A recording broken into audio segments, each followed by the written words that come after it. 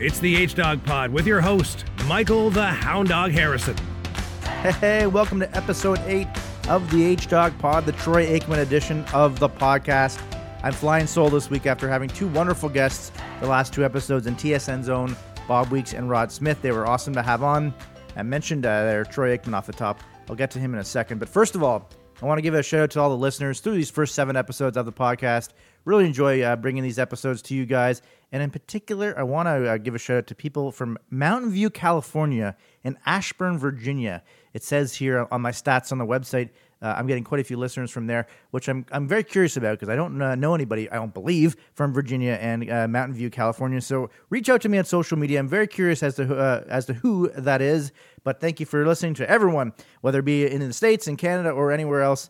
Thank you for listening to these episodes. And I also want to give a shout out to Grant Nabesy Roberts.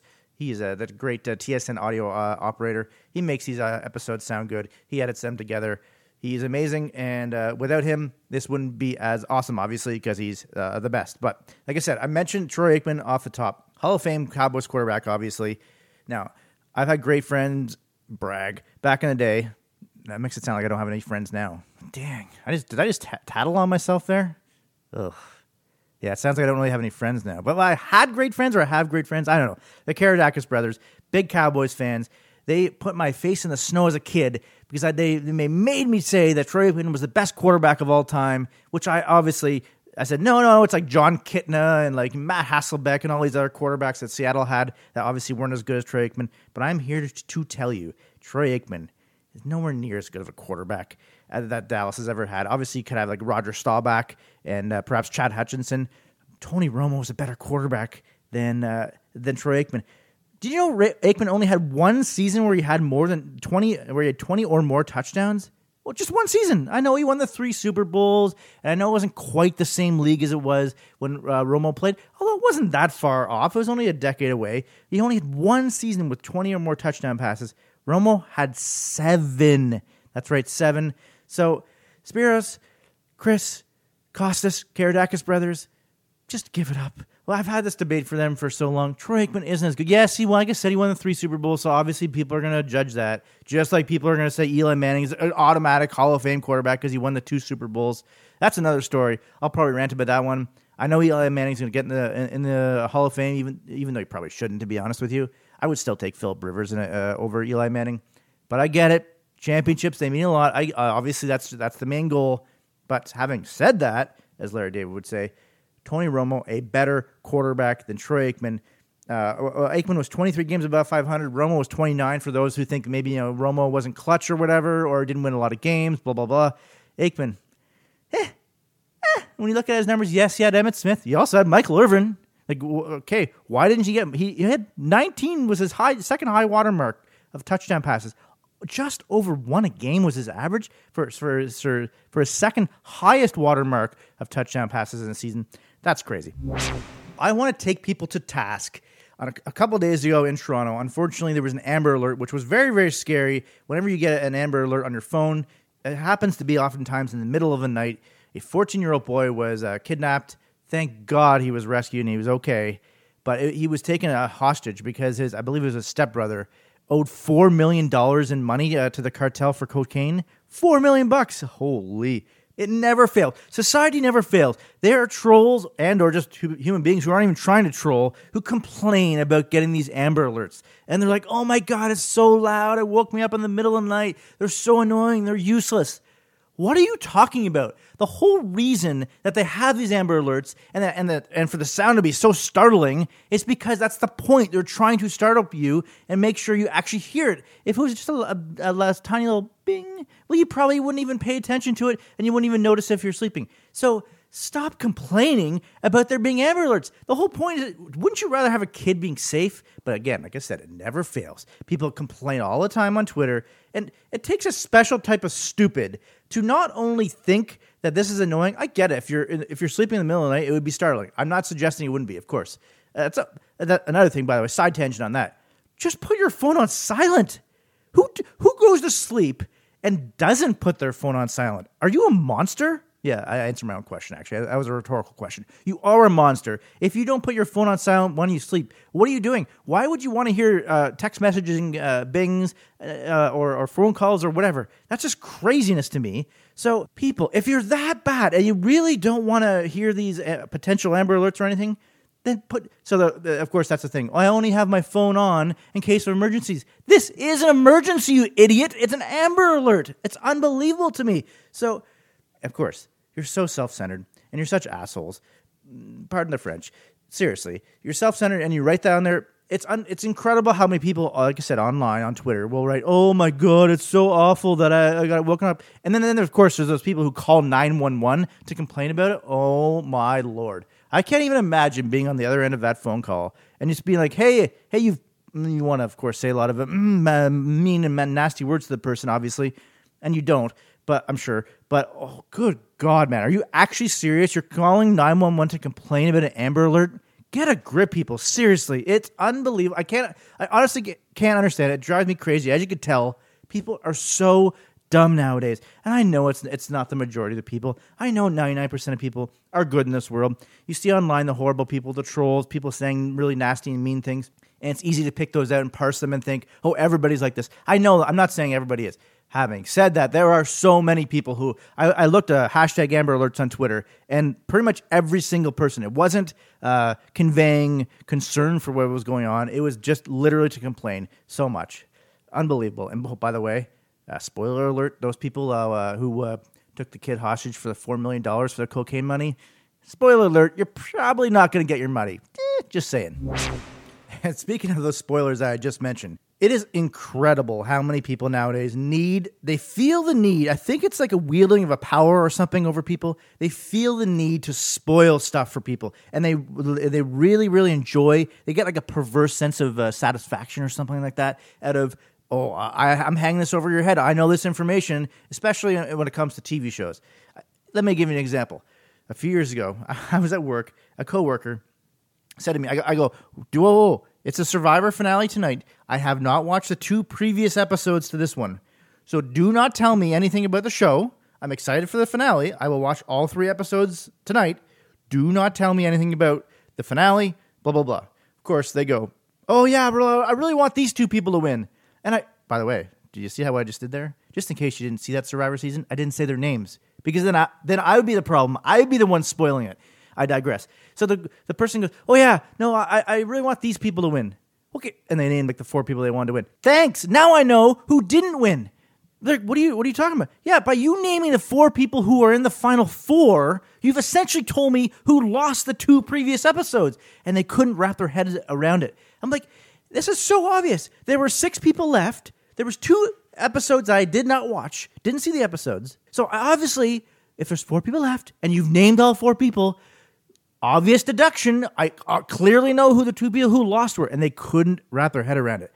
That is incredible. That's one part of the spoilers. Other people who like to spoil, they love to tweet immediately when stuff's going on, and not everybody is able to watch a TV show in live time. Most of the time, people use PVR. That's the beauty of it, right? You don't need to watch your shows as it happens. I understand if it's like a sporting event, that's a little bit different. Yes, sometimes I'll watch stuff on delay, but for the most part, I get it. You're not going to be, you're pretty much probably watching live, especially if it's toward the end of the game. But a TV show, very, very different, and oftentimes, yes, you're not watching right away. And people will tweet about this big time moments. It's incredible. It's amazing how many people feel the need to throw that out there just to, and then, of course, that's the other thing. If you're talking to someone and you know they like a show, like the other day I was talking to someone at work, I was going to talk about Survivor, and I said, wait a minute. There's another person in the room that I know likes Survivor. So I said, hey, have you seen the show? Good? Yes, okay, now we can discuss. It's a very simple thing. But so many people just immediately start saying something. I remember a couple years ago on a golf course, I was golfing, shocker, and it was a Breaking Bad toward the end of the finale, and some big character, something happened to them in the final season. And this person was like way behind on Breaking Bad, so I never made sure never to spoil the stuff, the episodes for him. And of course, he says a major character, something that happened to them out of nowhere. There's no lead up, nothing, just boom, just says it. It's like, oh my God. Yes, I hadn't seen that episode because it was on the night before. I was golfing at 8 in the morning, wasn't able to watch it beforehand. It's like, I just don't understand why people either feel the need to wield it over you as if they have some power, and to try to be like, haha, I have these answers and I have the information over you, or to just blurt out stuff or whatever. Now, the question is, what's the statute of limitations on that? On how long can you go before you say, okay, dude, come on, dude. You've obviously listened, or you've obviously had a chance to watch this episode. I would say if it's a show going on a day, maybe two, like, obviously it'd be nice if no one spoiled things for a while, but I get it. You're going to be wanting to talk to people about it. A day or two, I think, is the absolute most. But again, it's simple. Just say, hey, have you watched the episode? Yes, no, that's it. But it's amazing how many people love to spoil stuff, and they are so freaking annoying. Apparently, I have a bee in my bonnet in this episode because I am literally just... I'm triggering myself with all this stuff. I'm getting angry and upset, and no one's even bothering me. It's just me. I'm getting upset with me. But another thing that drives me absolutely crazy is people who hate the Toronto Maple Leafs. That's fine. You don't have to like them, but it's incredible to me, especially Montreal Canadiens fans, how many times Montreal Canadiens fans hate the Toronto Maple Leafs more than they love their own team, which is incredible because the Montreal Canadiens are much, much worse than Toronto this year. Toronto probably will have a playoff spot. They've just lost 3 in a row on the West Coast to San Jose, LA, and Anaheim, so it's a little bit perilous. I think they still will get in. But when they won the 3 games preceding that, of course, all the Canadiens fans on Twitter, plan the parade. Oh, all the Leaf fans think we're winning the Cup. No sane Leaf fan actually thinks they're going to win the Cup. You never know in hockey. The St. Louis Blues last year were the worst team in hockey midway through January, and they went all the way to win the Stanley Cup over the Bruins. So get in the playoffs. You have a shot. Hockey playoffs are crazy madness. You never know. Do I think the Maple Leafs have a chance to win the Cup? Hell no. But they have a shot anyway, as long as they get in. Something the Montreal Canadiens definitely will not have this year. But it's like, when the Leafs win 3 in a row, everyone, plan the parade. No, Leaf fans are saying that. It doesn't happen. That's not a real thing. Of course, now the Leafs have lost 3 in a row. It's like, all the Leaf fans said that. Oh, man, the Leafs, you guys must be so pissed now. It's like, we know this Leafs team is inconsistent. We know they're going to win 3 games in a row, then probably lose 3 in a row. They're probably going to squeak in, like I said, 3rd in the Atlantic because Florida's even worse than them. But I don't understand why Habs fans feel this need to... I know they're trying to poke the bear, and they've poked it successfully, obviously, because I'm upset about it. And that's the other thing I always hate, especially when the Leafs were a horrible team for a long time there, for over a decade. When Leaf fans, supposed Leaf fans, would cheer for the Montreal Canadiens in the playoffs. That disgusts me. No Montreal Canadiens, this is actually, I do give them the credit, Canadian fans. No Montreal Canadian fans cheer for the Maple Leafs in the playoffs. Why? Because they're your biggest rival. No chance would you want that to happen. But Leaf fans, the Leafs are out. Montreal's the only Canadian team left, so I guess I have to cheer for them. No, you don't have to cheer for them. They're your biggest rival. Why in the world would you want your team that would be able to gloat, speaking of gloating, which they like to do, Canadians fans, about the Maple Leafs, and I understand, when the Canadians lose, I love to gloat about that as well. But why would you want the Canadians to win the Cup, or the Senators, or whatever, whoever your biggest, even the Sabres to a lesser extent, for Leaf fans, they'd be able to have bragging rights, but the Sabres have been basically, for the last decade, nondescript. Why would you... I want to cheer for the Canadiens because they're a Canadian team. Who cares? I don't get it. They're a team that you're supposed to hate. Unfortunately, my generation of fans, Toronto, Montreal, haven't really met they haven't met in the playoffs in forever. So that's why there isn't quite that hatred. It came so close in 1993. We won't even get into the high sticking in Game 6, as Rod Smith in the last episode talked about with Carey Fraser there. The Leafs probably should have made the Cup final, not Wayne Gretzky and the Kings. The Leafs and the Canadiens in the Cup final in 93 would have been electric, or the 2002 Eastern Conference final would have been amazing. And there's a couple other times they could have made it in the first round a few years ago, and it didn't happen. If they did meet in the playoffs, then yes, it would be crazy. I'm sure the rivalry would be back. But don't. If you're a Leaf fan, do not do it. And here's the other thing. No, you can't cheer for 2 teams in the same division. I'm a big Leaf fan. I'm also a big Bruins fan. What are you talking about? It's like, I'm a Yankees fan, but I'm cheering for the Boston Red Sox too. Are you kidding? Again, how is it possible? Even people with 2 teams, that's another story. People with 2 teams, I can kind of get on board with that. Like maybe they're in the opposite conference. I still love I have my one and only teams all the time. But I get if you have two teams, as long as they're not directly rivals competing against each other in the same division. It's crazy to me when people are like, oh yeah, no, the Leafs and the Bruins, they're my two favorite teams. What on God's earth are you talking about? When I was ranting about spoilers earlier, I was talking about Survivor, which so far, it's not a spoiler. All I'm saying is it's actually been a pretty good season so far. I'm enjoying Survivor Winners at War. I will be on the next episode of the podcast. I'm going to have a former co-host of my Going for Broke podcast, Adam Scully, on. And for sure, we'll talk about The Bachelor because it's coming down to the final two episodes. I'm recording this on the Saturday, the next couple days. On Monday and the Tuesday is a two-part finale. And they say, oh, it's a credible finale you've never seen before, blah, blah, blah. They say that every year. I'm sure not much is going to go on. But on the next episode, I'm sure Scully and I will delve deeply into what exactly is going to happen. I have a pretty hot take theory of what will happen, which would be incredible. There is a reality show that I do want you to watch. There's two on Netflix that everyone's been talking about lately, the last month or so. Love is Blind. I've only seen a few episodes. That's not going to be my hugest recommendation. It's pretty interesting, although it's a full hour of the episodes.